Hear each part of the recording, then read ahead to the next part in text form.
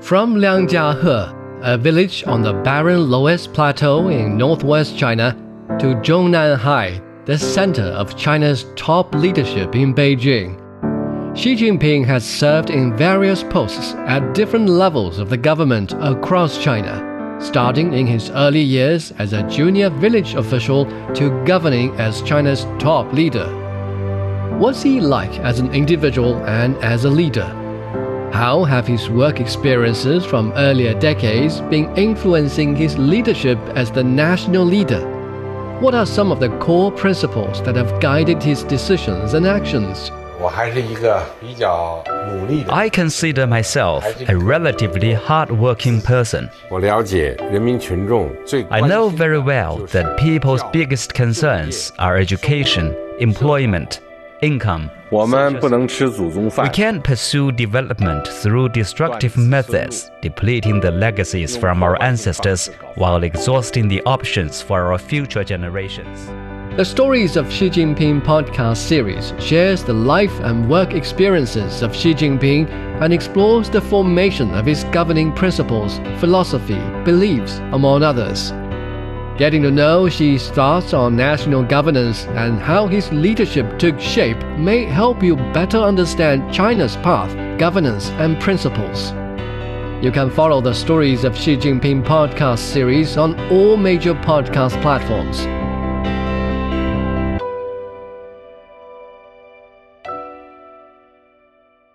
Examining the events that impact and shape China and the rest of the world.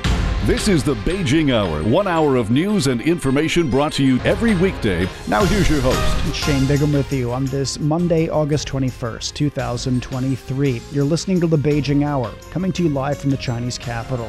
On today's program, Chinese President Xi Jinping is attending the BRICS Summit in Johannesburg and paying a state visit to South Africa.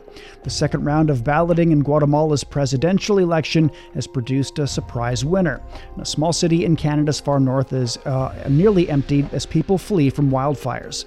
In business, China's rising trade with other BRICS nations. In sports, the FIFA Women's World Cup has crowned a winner. Now a check of the day's top stories.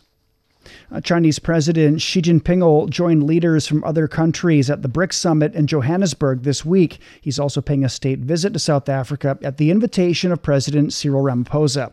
Ahead of his departure, President Xi's published a signed article in South African media calling for closer friendship and cooperation between the two countries.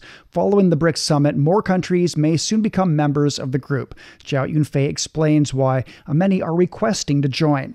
South Africa is the host country of this year's BRICS Summit. One of the key topics on the agenda is BRICS expansion. South African officials say representatives from around 40 countries have shown a keen interest in becoming part of the group. Official requests have been made by 23 nations. These aspirations to join the group reflects a growing demand for a reformed world order, which is currently dominated by the West. Them coming to the table with us will only strengthen the South-to-South cooperation that we need for a sustainable future. So I'm absolutely delighted that the countries have come knocking at the BRICS doors rather than us having to go to them. The decision to expand the membership was reached at last year's Beijing Summit. Now I'm here at the media center of the Johannesburg Summit. The agenda says this year it aims to establish, quote, guiding principles, standards, and procedures to expand the BRICS.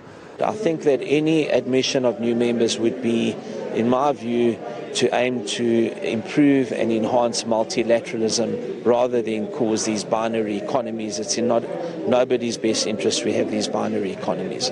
The BRICS Business Council takes place ahead of the summit. Entrepreneurs and investors gather here to discuss the world's trending topics.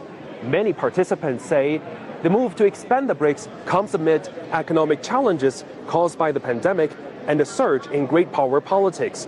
The expansion demonstrates the growing strength of cooperation among developing nations as part of the goal of building a fairer international order. And we are engaging on critical topics. I've just come out of an energy forum, really around how we collaborate and how we share knowledge in actually strengthening each other's country's energy security. Decades of cooperative win-win efforts have led to this point, driven by ambition of amplifying the voice of developing countries in global affairs and governance. That was Jiao Yunfei in Johannesburg ahead of the BRICS Summit. Saudi Arabia is among the countries that are hoping to join BRICS and become a member of its new development bank. As a global governance platform built by major developing economies, BRICS has shown greater appeal to Riyadh, which is seeking to enhance cooperation with non-Western states. Ahmad Shahidov reports. Saudi Arabia is one of the countries that is closely interested in the BRICS mechanism and aspires to join this group. This comes as Saudi Arabia seeks to bolster political and economic ties with non-Western states. Saudi Arabia is holding qualified discussions with BRICS China-based bank, the New Development Bank, about the kingdom's potential membership. Broader strategic economic collaboration between Saudi Arabia and the BRICS countries is likely to intensify as the kingdom seeks to exploit opportunities offered by the deeper trade partnerships with the larger economies. Economist and banker Walid Yahya from Saudi Arabia explains why Riyadh is interested in the BRICS mechanism and plans to join this group. The BRICS countries, which collectively represent about 27% of the world's geographic area and are home to 42% of the global population, share significant structural features such as rapidly growing economies, substantial military capabilities, and increasing political influence in global governance institutions. Yahya says a membership of BRICS could also benefit Saudi Arabia economically.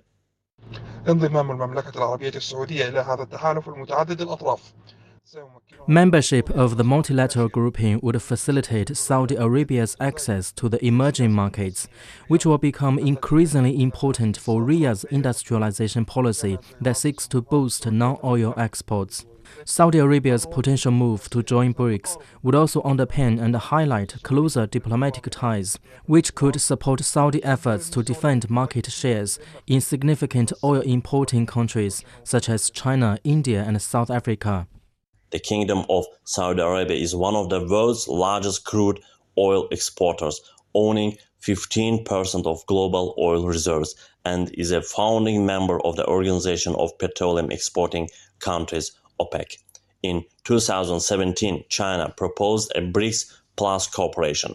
This concept provides an opportunity for more emerging markets and developing countries to seek cooperation under the BRICS mechanism, marking a new partnership stage as it is no longer limited to 5 member states. Economist Walid Yahya adds that joining BRICS may also help the kingdom to reduce dependence on the US dollar. بعض الاقتصادات النامية باتت تفقد الثقة في الدولار الأمريكي. Some developing economies are losing confidence in the US dollar amid the dollar crisis, with de-dollarization becoming a consensus among developing countries, and they are seeking an alternative. Saudi Arabia, which has an important share in the world oil market, is trying to join BRICS as soon as possible in order to get rid of the dependence on the dollar. This is why Riyadh has been reportedly seeking to join the BRICS. Saudi Arabia is likely to join BRICS and the NDB in the coming years in a bid to strengthen trade and investment ties with emerging markets. We also expect Saudi Arabia to maintain its policies, including deepening relations with China and Russia. For the Beijing Hour, I am Ahmad Shahidov. Secretary General Fikile Mbalula of the African National Congress says cooperation among BRICS members has played a substantive and effective role in boosting development. BRICS is very important.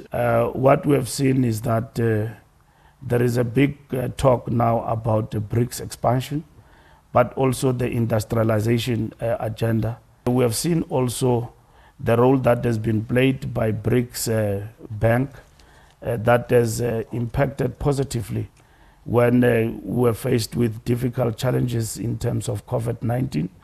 And that says that the bloc in terms of uplifting these countries actually works. Well, he adds that the development, security, and civilizations initiatives put forward by Chinese President Xi Jinping are of great significance to the world today.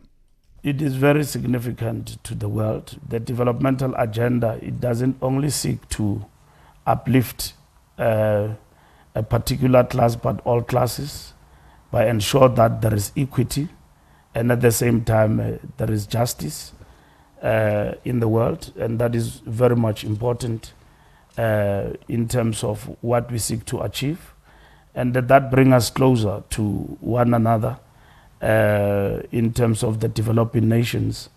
And that agenda of equitable agenda for all nations is very much central to humankind in terms of the world we seek to achieve and realize in the near future or in the long term, because it is a world of prosperity for all. BRICS represents around 40% of the global population and accounts for roughly 25% of the global economy.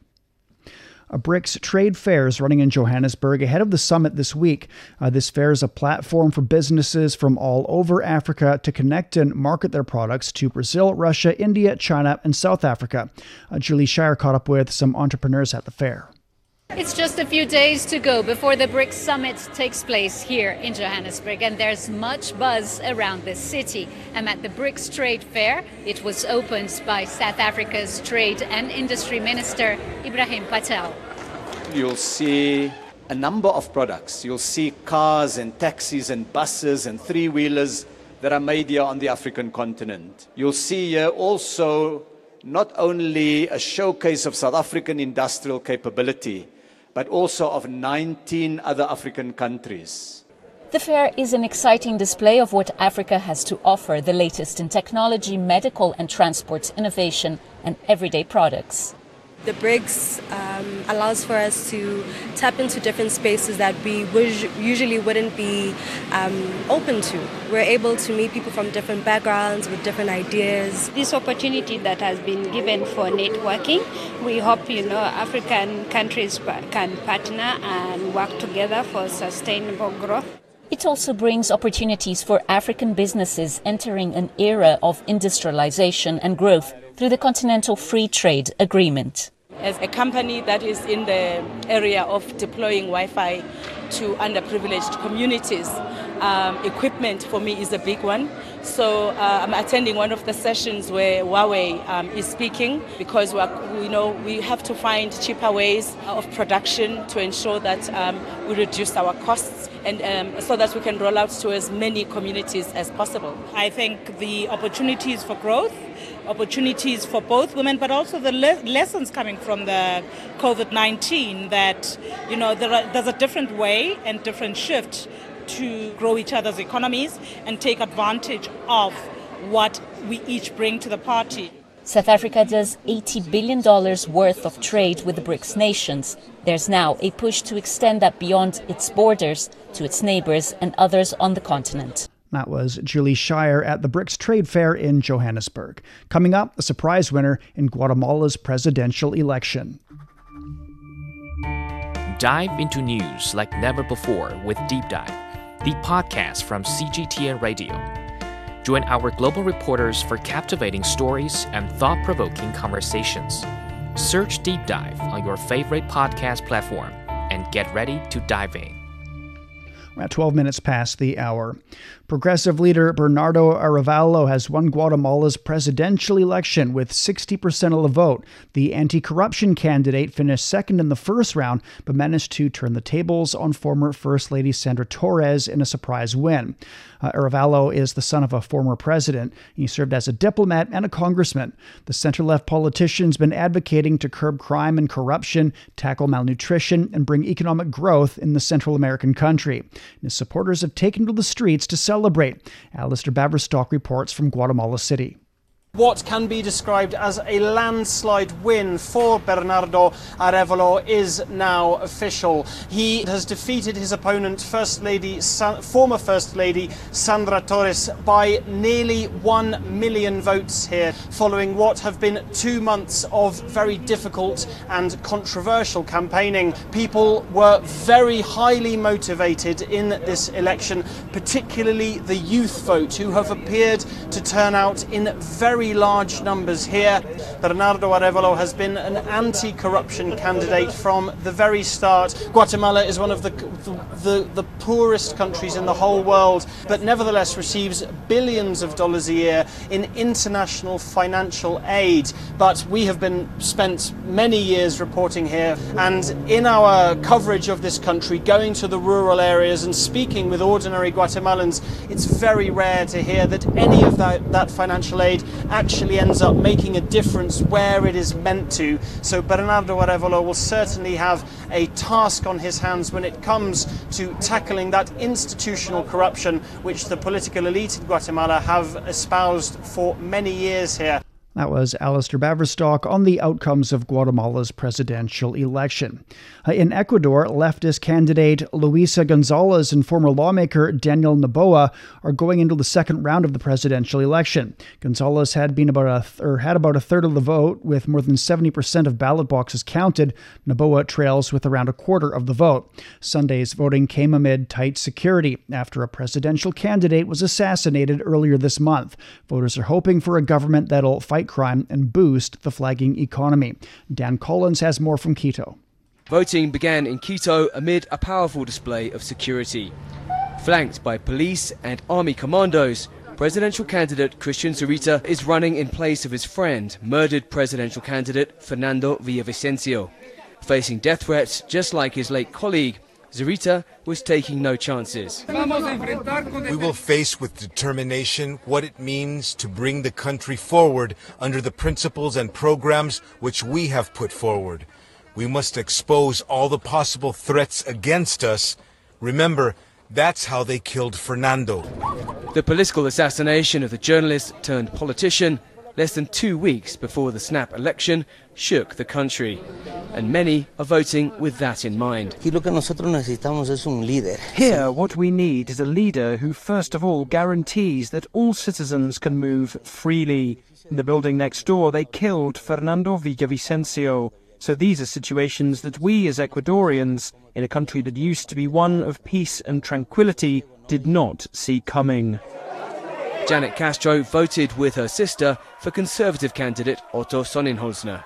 I think that he has a good plan for our safety, because we have problems now safety, and I think he has good ideas, and also for our situation, economical situation. Since Villavicencio's murder, all the candidates have been focusing on fighting crime and creating peace. Voting in Quito, former president and a parliamentary candidate, Lucio Gutierrez, said Ecuador needs international help. Ecuador is bleeding to death. Ecuador is falling apart. And if there is no unity between the executive and the legislature, the state could collapse. It could become a failed state, and we could even disintegrate. The Interior Ministry said 100,000 soldiers have been deployed across the country to protect the electoral process. The vast majority of Ecuadorians want peace and security. But to achieve that, the next president will have to focus on the root causes of the surge in crime and violence. The election was called by outgoing President Guillermo Lasso in May to stave off impeachment by a hostile parliament. Whoever is elected will only govern for less than a year and a half, which may not be enough time to make big changes. And that was Dan Collins reporting. Denmark and the Netherlands have promised to deliver F-16 fighter jets to Ukraine. Ukrainian President Volodymyr Zelensky paid a visit to the Netherlands. Denmark will send the first 6 planes around the new year. The United States has also pledged to supply Ukraine with these fighter jets. Ukraine's defense minister says training for its pilots has already begun. Russia's called the move a nuclear threat from the West, as F-16 fighter jets are nuclear capable.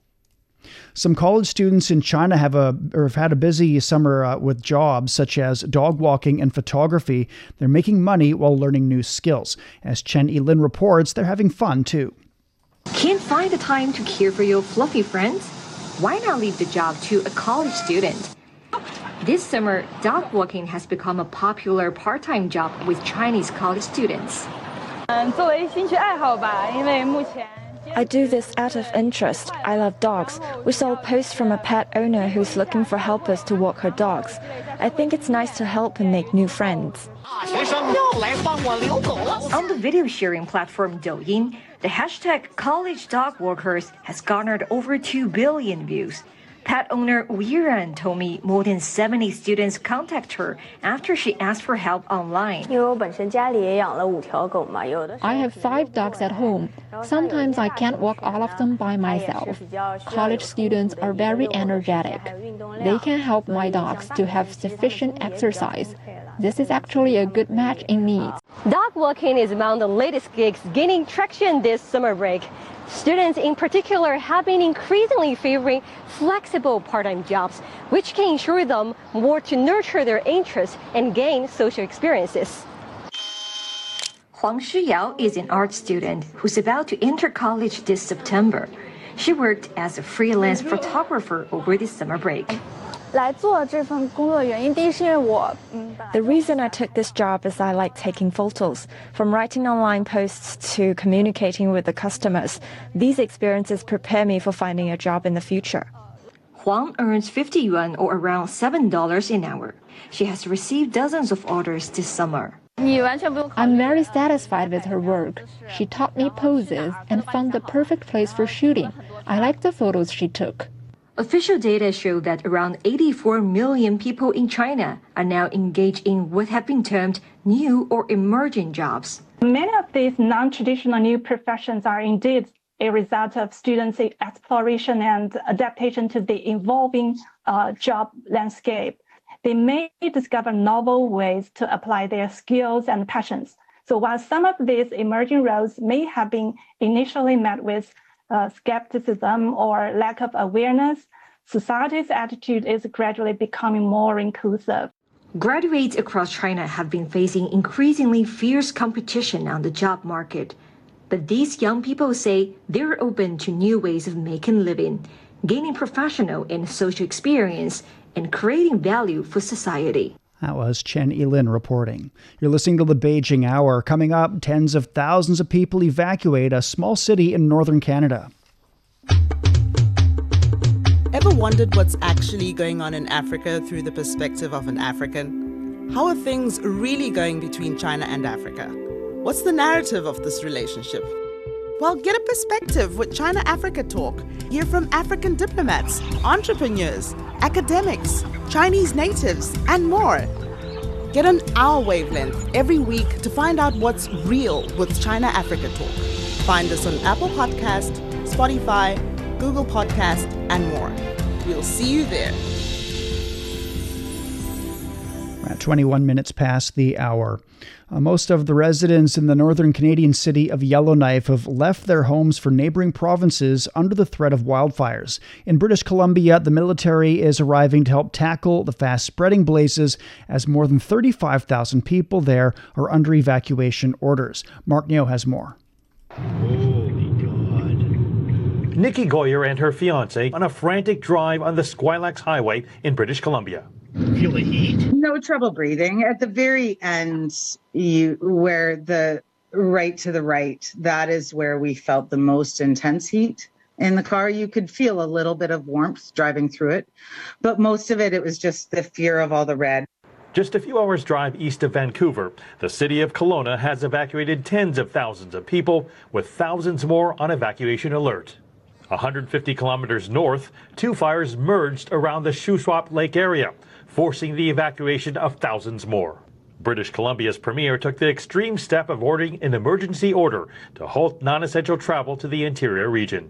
This is specific to ensuring that we have accommodation available for evacuees, for emergency personnel, so that they have places to stay as they respond to the front line and have to evacuate their own camps.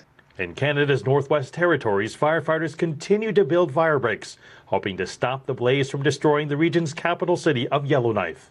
At least 95% of Yellowknife's 20,000 residents have evacuated. The city of Edmonton has responded by opening its Expo Center to serve as an evacuation shelter. Here, people are coming to not only find a place to stay, but also get food, clothing, and even health care.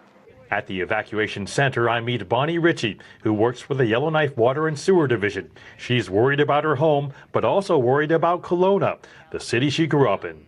I do have family and friends who will have their homes burnt down, if not already, in Kelowna. So right now, my heart's with them because I know that the loss is going to be pretty impactful there. I'm hoping that doesn't happen to Yellowknife. Families from Yellowknife rode a shuttle bus for 24 hours to find a safe place to stay. We are very worried. We don't know if we are going to have a home when we return. It is very devastating. I have 3 kids, my parents, my family. It is, I don't know, I can't express how I'm feeling right now. Although they've left so much behind, Christine and her family still feel fortunate, like so many walking these grounds, to be here safe and sound with each other. That was Mark Neo with a report on people fleeing wildfires across Canada. Authorities continue to search for the missing on the Hawaiian island of Maui, as 114 people are confirmed dead. The real number of people missing remains hard to track because of communications issues. The survivors are disappointed at how authorities handled the fires and the aftermath. Dan Williams spoke with some of them in Lahaina. The complete devastation of a town. Lahaina's culturally rich and vibrant history wiped away in just a few hours. I meet Kim Camacho, a kindergarten teacher. The flames went from the beach all the way to the highway. It was like a line that went all the way across. Camacho managed to escape, but she lost her home, her belongings, and her pet cat. We grew up poor, and so we finally had just gotten to a place in life where we didn't need anything. We had it, and it's all gone. She's angry that the authorities did not utilize the system of early warning alarms as the fire approached. We didn't have any messages or any warnings at all that the fire was coming until the police officer was actually in my neighborhood. I want to see changes. There needs to be a better emergency system here put in place for no matter where you live in Lahaina. Camacho is now looking forward. She hopes the visit of US President Joe Biden here will give encouragement to the community. The US President Joe Biden will see for himself the destruction caused by this horrific wildfire. And if he wants to witness the spirit of people coming together in the face of adversity, then there are a few better examples than the distribution center. All right. John Bendon is the team leader of the operation. Today we have over 200 volunteers at this location. We've given out over 2 million pounds of food so far, and this is really just a community-led effort supported by the county. These are all volunteers. Everybody here is a volunteer. Bendon's message to Biden and the authorities: don't forget about us. Storms and tragic events like this can come and go in the media, but we don't come and go. Our island is here. We are remote. We are in need. Maui is going to need the money and need that support for a long time to come. This is a town that has been destroyed, and it needs hope and help now more than ever. That was Dan Williams in Lahaina on recovery efforts from the wildfires there. Tropical storm Hilary's brought heavy rains and flooding to Southern California. The rains washed trees and mud down a hill in Sheep Canyon, Wrightwood. Forecasters say Hilary is no longer a hurricane, but it's still packing what they call life-threatening rains. Los Angeles Mayor Karen Bass says they've asked locals to stay safe and stay home. Avoid unnecessary travel. If you do not need to be on the road, please don't get in your car. Make sure your emergency kit and essential devices are on hand, and ensure that all of your devices are charged. In the event of life-threatening emergency, Angelenos should call 911. For impacts like roadway flooding, tree limbs blocking roads, or mudslides, Angelenos should request service online or by calling 311. Bass says the primary mission is to protect the lives and properties of residents, while city workers must also be kept safe and city services operating as best as possible. The Los Angeles Fire Department's warned of damage caused by the storm. Meteorologists say Hilary is set to be the wettest storm to hit the U.S. Southwest. It's killed one person already as it swept through Mexico. We're at 28 minutes past the hour now. Beijing down to 22 degrees this evening. Tuesday will be sunny and 32. Chongqing's at 25 this evening, then sunny and 35. Lhasa down to 11. Showers and 23 tomorrow. Hong Kong's 28 this evening, then cloudy and 32. Elsewhere, Tokyo is at 26 degrees overnight. A light rain and 32 on Tuesday. Islamabad's 27 this evening, then sunny and 36. Bangkok's down to 26 degrees, then moderate rainfall and 34. In Africa, Nairobi is going to get a slight rain and 27 degrees Celsius. And finally to Oceania, Sydney's at 12 this evening, a light rainfall and 25 on Tuesday. Auckland is 8 overnight, then cloudy and 13 degrees. It's time for a short break. So far this hour, Chinese President Xi Jinping is attending the BRICS Summit in Johannesburg and paying a state visit to South Africa. The second round of balloting in Guatemala's presidential election has produced a surprise winner. And a small city in Canada's far north is nearly emptied as people flee from wildfires. Shane Bigham with you. Stay with us here on the Beijing Hour. Experience the musical classics of the East. Mingle with the masters of Chinese music.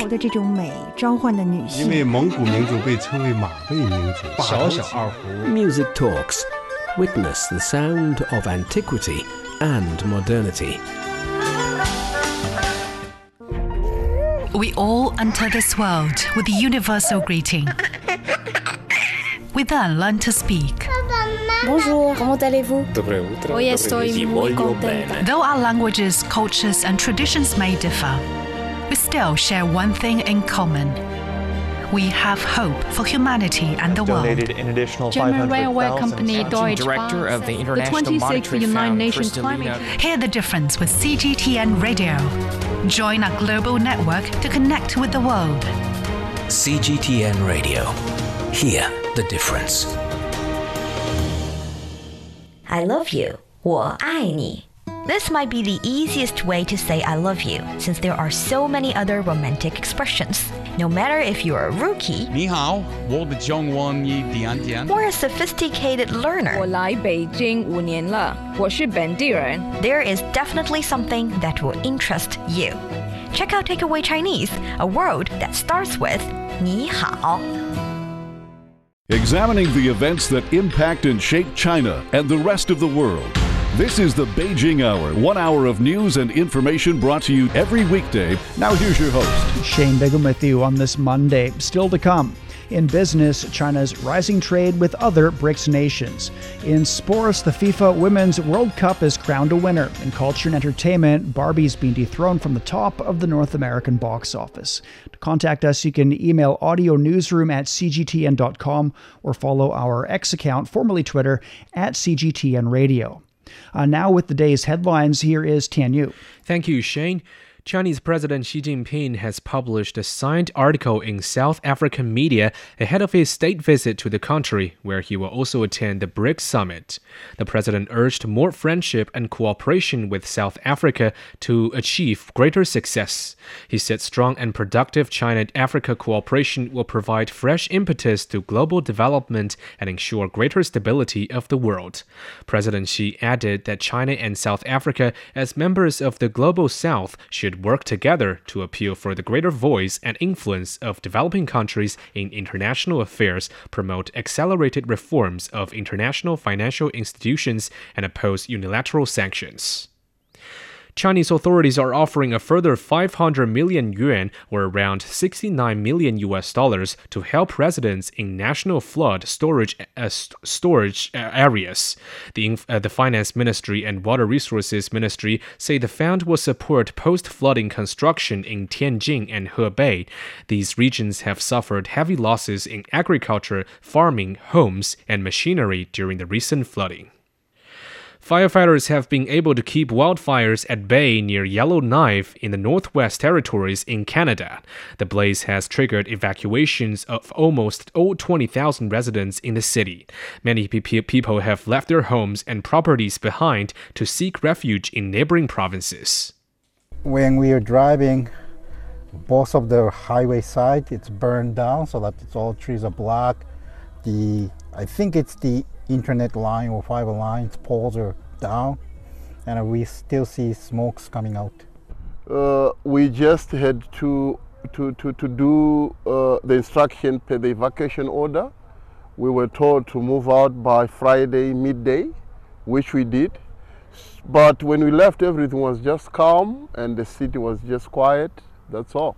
The Northwest Territories is one of the many Canadian regions to declare a state of emergency due to fast-spreading wildfires. Another one is British Columbia, where over 35,000 residents are under evacuation order. Canadian Prime Minister Justin Trudeau says they are sending the army to help tackle the blazes in the province. Premier David Eby says the provincial government is restricting non-essential travel to fire-affected areas to ensure enough temporary accommodations for displaced residents and firefighters. Tropical storm Hilary has brought heavy rains and flooding to Southern California. Previously classified as a hurricane, it has weakened as it made landfall along the U.S.-Mexico border. It's the first tropical storm to hit California in 84 years. Hilary has killed at least one person in Mexico. Bernardo Arevalo has won Guatemala's presidential election by a comfortable margin. He leads former First Lady Sandra Torres by nearly 60% to 37% of the vote. Arevalo has thanked his supporters. This victory is of the Guatemalan people. And now, united as people of Guatemala, we will fight against corruption. The anti-graft politician has also been campaigning to improve the economy in Guatemala. ECOWAS has rejected a 3-year transition plan to democracy proposed by Niger's coup leaders. Thousands of people demonstrated in Niamey in support of the military leadership that launched the coup last month. The demonstrators chanted slogans against ECOWAS and former colonial power France. The military junta's leaders said they're open to dialogue with ECOWAS, but also warned against outside interference. ECOWAS is considering a military operation to reinstate Niger's ousted president if negotiations fail. Media reports say leaders from Turkey and Hungary have discussed Ankara's accession process to the European Union and other regional and international issues. This comes as visiting Turkish President Recep Tayyip Erdogan met with Hungarian Prime Minister Viktor Orban in Budapest. Hungarian Foreign Minister Peter Szijjártó says both countries are willing to further advance ties. Magyarország és Törökország együttműködése. So far, cooperation between Hungary and Turkey has been described as a strategic partnership. It was previously decided to upgrade this level of cooperation to the level of a privileged strategic partnership, which clearly shows the commitment to enhance cooperation between the two countries and the fact that both countries benefit greatly from this bilateral cooperation. Erdogan reportedly plans to attend the World Athletics Championships in the Hungarian capital and the celebrations to mark the country's foundation. A White House official says the Biden administration is planning to urge all Americans to get a booster shot for COVID-19 this fall. The Centers for Disease Control and Prevention is reporting an increase in infections and hospital admissions from the coronavirus. Several developers have updated their vaccines and are hoping the shots will be available for this autumn. Thank you very much. That was Tianyu reporting. This is Shane Bigham in the Chinese capital. Coming up in business, China's rising trade with other BRICS nations. Would you like to receive the latest news updates about China and the rest of the globe? Tune in to the Beijing Hour every weekday for the latest in politics, business, sports, and entertainment from a Chinese perspective. Subscribe to the Beijing Hour for free on Apple Podcasts, Spotify, Google Podcasts, Stitcher, or wherever you get your favorite podcasts. 37 minutes past the hour now. Turning to business, and stock markets on the Chinese mainland finished lower on Monday. Timothy Pope has more. The downward pressure that was plaguing the markets last week did not disappear over the weekend, and the Shanghai and Shenzhen stocks opened lower. The central bank moved to lower lending and borrowing costs by cutting the one-year benchmark loan prime rate, but the markets seem to have been hoping for a cut in the 5-year rate as well, on which mortgages are based, but the PBOC left that one unchanged this month. The Shanghai Composite lost 1.25% and is nearing the key 3,000-point level. Without the prospect of lower mortgage rates, investors continued to sell out of Chinese real estate stock. CZ Holdings lost 1.6% and China Vanke shed 2.3%. Financial stocks were trading sharply lower as well, with 8 of the top 10 biggest drags on the market being either banks, insurers or brokerages. China Life Insurance held the bottom spot with a 4.3% decline. Losses weren't confined to those sectors, but they were pretty heavy in every corner of the market except for tech, which managed to eke out some modest gains. That was market analyst Timothy Pope in Shanghai. In Hong Kong, the Hang Seng Index lost more than 1.8%. In Japan, the Nikkei was up around 0.4%. In the first 7 months of 2023, China's foreign trade with other BRICS countries soared 19% to around 2.4 trillion yuan, or over $327 billion US dollars. The figure accounted for over 10% of China's total foreign trade value during the January to July period, an increase of 1.6 percentage points.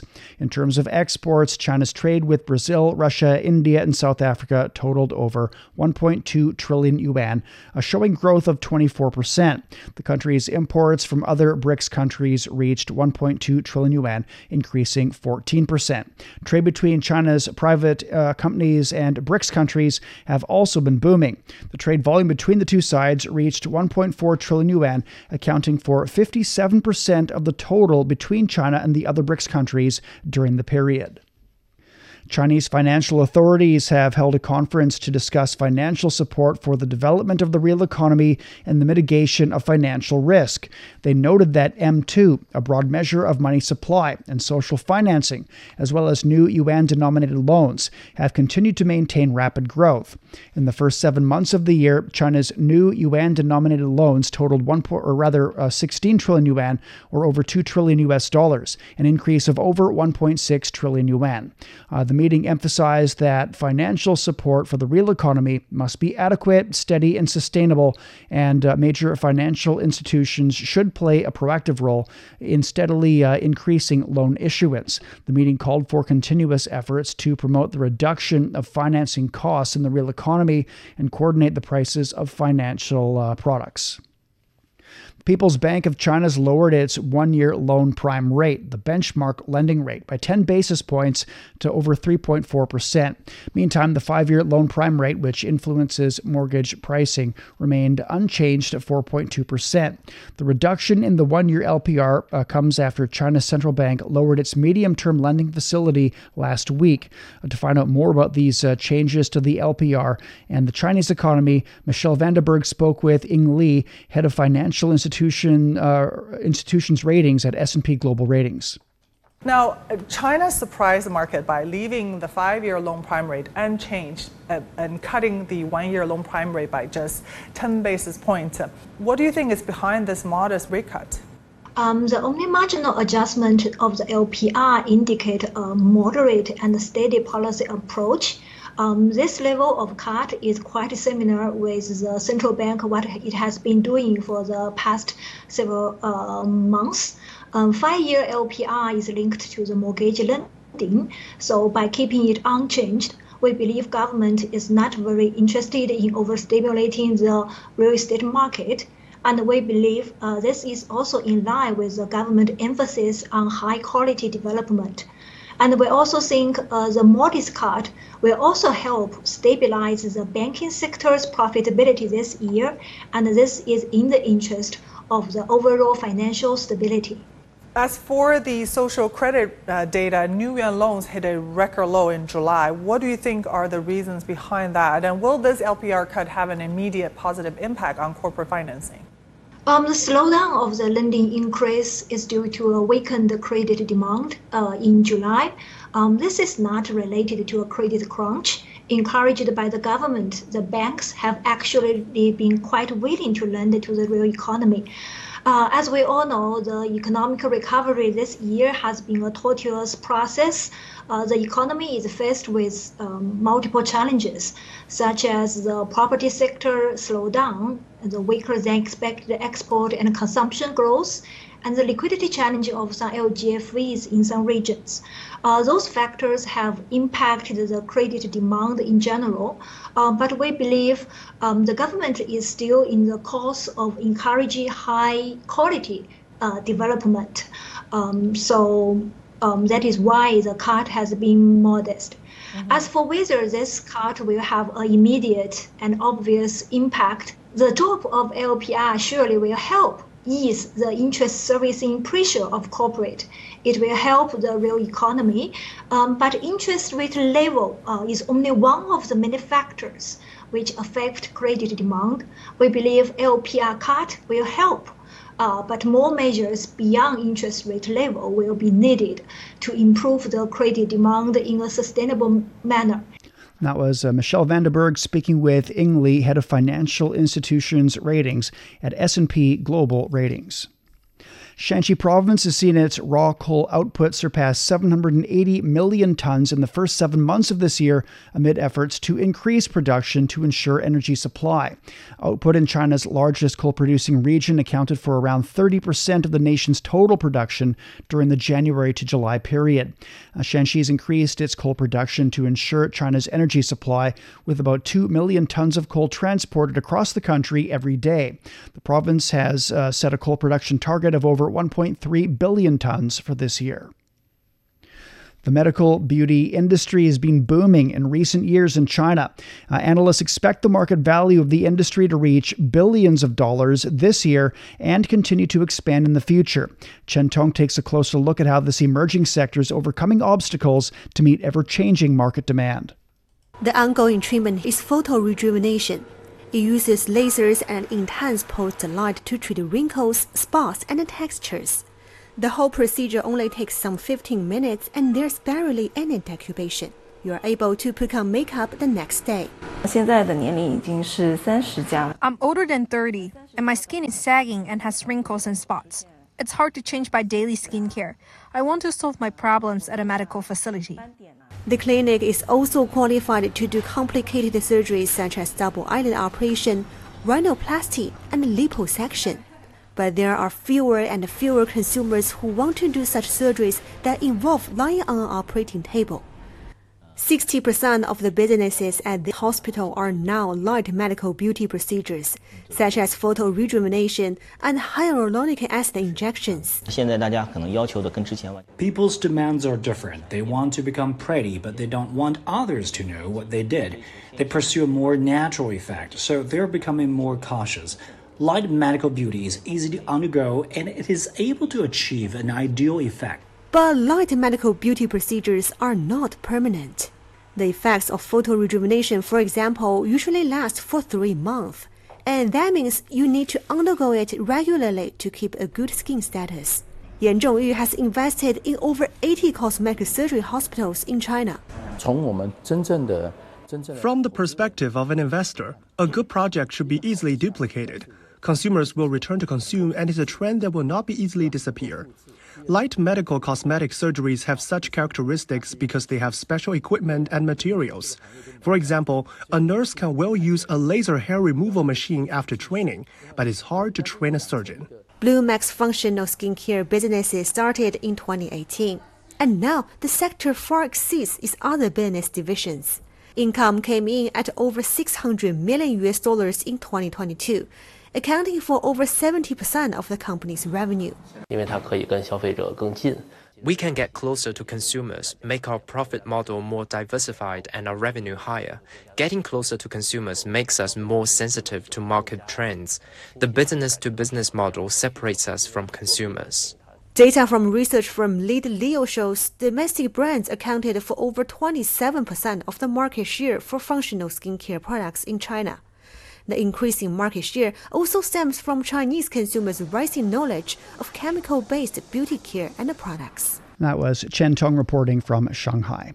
You're listening to the Beijing Hour. Coming up in sports, the FIFA Women's World Cup is crowned a winner. Sideline Story brings you all things sports related. The hottest topics, latest events, juiciest stories, all with a very personal take. Subscribe to Sideline Story Podcast for heated sports discussions covering events that are happening in China and around the world. 48 past the hour. Now turning to sports, and here's Brendan Yates. Thank you, Shane. We begin with football news, and Spain defeated England 1-0 at Stadium Australia over the weekend to lift their first ever FIFA Women's World Cup title. Olga Carmona's superb strike in the 29th minute of the game secured the victory for Spain. Spain coach Jorge Vilda was immensely proud of his team's achievement. Extreme happiness. We have made many millions of people happy that have been watching us in Spain while we have been at the tournament. I feel very proud of my team, of my football players, not only those who have been here at the World Cup, but those who have participated during the whole of the qualification rounds and the training camps. Spain dominated not only the possession but the overall play, as England were guilty of making poor errors, and it was a Lucy Bronze giveaway in midfield that eventually allowed Carmona to rifle home her match-winning effort. The Spanish FA has released a statement confirming Carmona's father had died before the final, with the Spain captain only finding out after the match.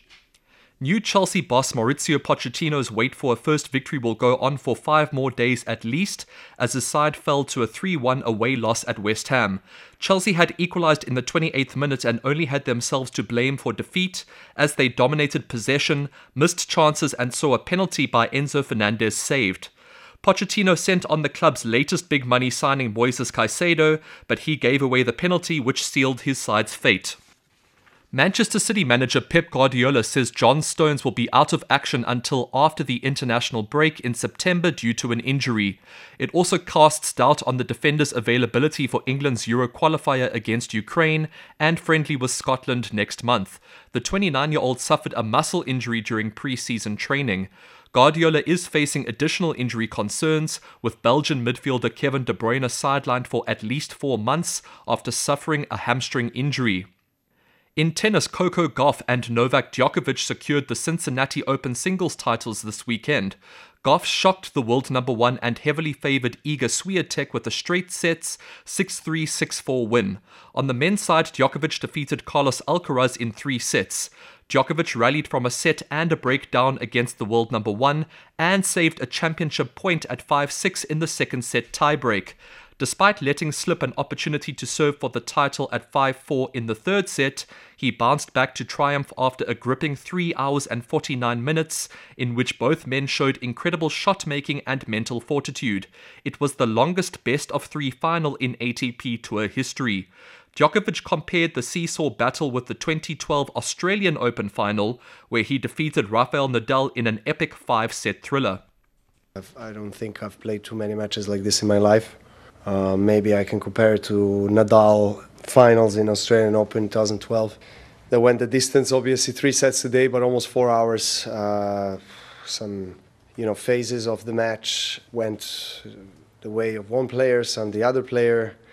We went kind of toe-to-toe. Just one of the most exciting and toughest mentally, emotionally, physically matches that I've ever had in my career. The win also means the Serbian world number 2 won a record-extending 39th ATP Masters 1000 title. The Chinese men's basketball team lost 87-64 to Serbia in its final warm-up game before the FIBA World Cup. Guard Hu Ming-Xuan notched a team-high 14 points, with naturalized player Li Kaiye making his home debut in Shenzhen.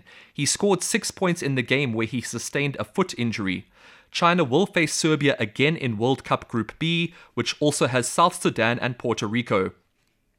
Chinese strawweight champion Zhang Weili defeated Amanda Lemos in a UFC title bout at Boston's TD Garden this weekend. Zhang dominated first-time challenger Lemos in every aspect en route to a clean unanimous decision.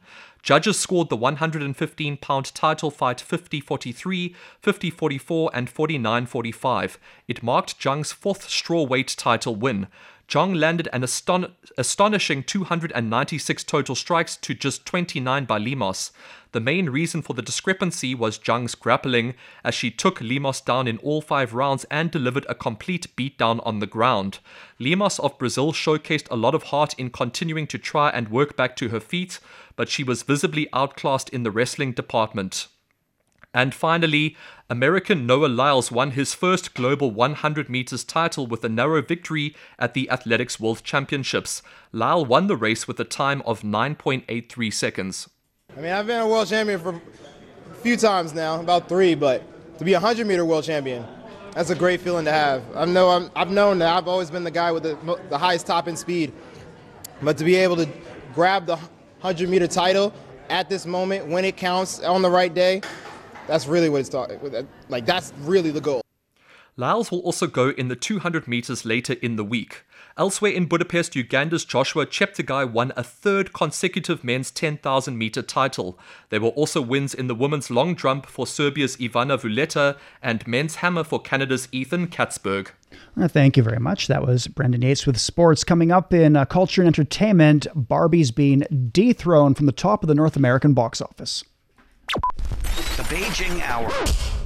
Hello, I'm Peter Dinklage from X-Men Days of Future Past. You are listening to the Beijing Hour. Hi, I'm Kathy Freeman, and you're listening to the Beijing Hour. Hi everyone, I'm Lang Lang. Welcome to the Beijing Hour. The Beijing Hour, your window to China and the world. 54 past the hour now. And turning to culture and entertainment, here is Yang Guang. Thank you, Shane. DC superhero film Blue Beetle led weekend ticket sales in North America with a modest $25.4 million.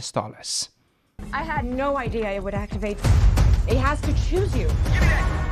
It dethroned Barbie from the top spot after a record-setting run that left movie theaters colored pink for a month. The Barbie phenomenon is far from over, though. The fantasy comedy nearly managed to stay number 1 again, with $21.5 million in its 5th weekend. It's up to nearly $1.3 billion globally and is close to beating the Super Mario Bros. Movie as the highest-grossing film globally this year. Christopher Nolan's Oppenheimer also continues to perform remarkably well, taking in over $10 million in its 5th week. Experts have warned of the impacts climate change is having on ancient murals. Advisors made the comments at World Forum on Cave Temple Conservation held near China's Dazu rock carvings, a renowned UNESCO World Cultural Heritage site in Chongqing. Liu Yang spoke to the participants at the event. For the last 35 years, Professor Wang Jinhua has spent most of his professional time fixing old rock carvings more than 1,300 years old. Wang says the carvings risk becoming damaged over time due to the weather and climate change. This can make them damp, allowing mold to grow and salt to form on the surface. As water leaks into the cave temples, it puts the ancient pieces of art at risk. The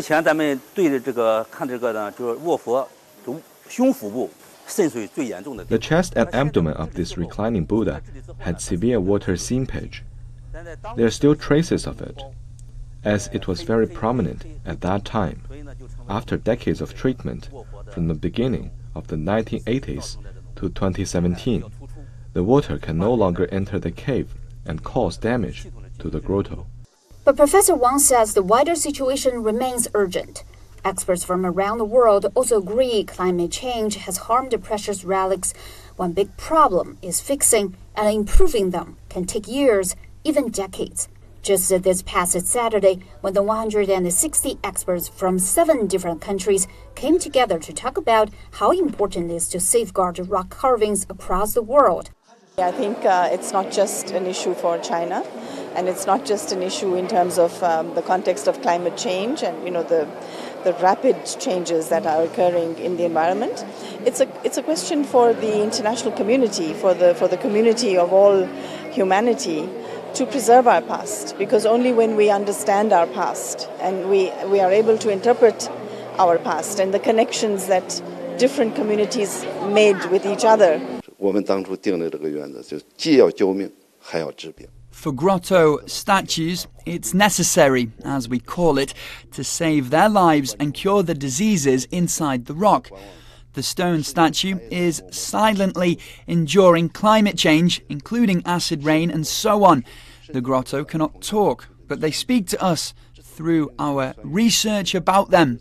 To boost the efforts at preservation, a memorandum of understanding also signed Saturday between 2 institutions, the Academy of Dazu Rock Carvings and the leading museum in Pakistan, to better cooperate on protecting the ancient relics. That was Liu Yang on the impacts of climate change on ancient murals. And finally, a Chinese production of William Shakespeare's classic The Tempest will hit the Prime Theatre in Beijing next month. Directed by Tim Supple and starring veteran theatrical actor Pu Cunxin, the play will be staged at the National Center for the Performing Arts starting September 9th. The Tempest is the last play Shakespeare wrote exclusively by himself, demonstrating his vision of the future of humanity. Thank you very much. That was Yang Guang with Culture and Entertainment. Turning to the weather forecast before we go for the day, and Beijing's at 22 degrees overnight. Tuesday it'll be sunny and 32. Chongqing's down to 25, then sunny and 35. Lhasa dips to 11. Tomorrow, showers and 23.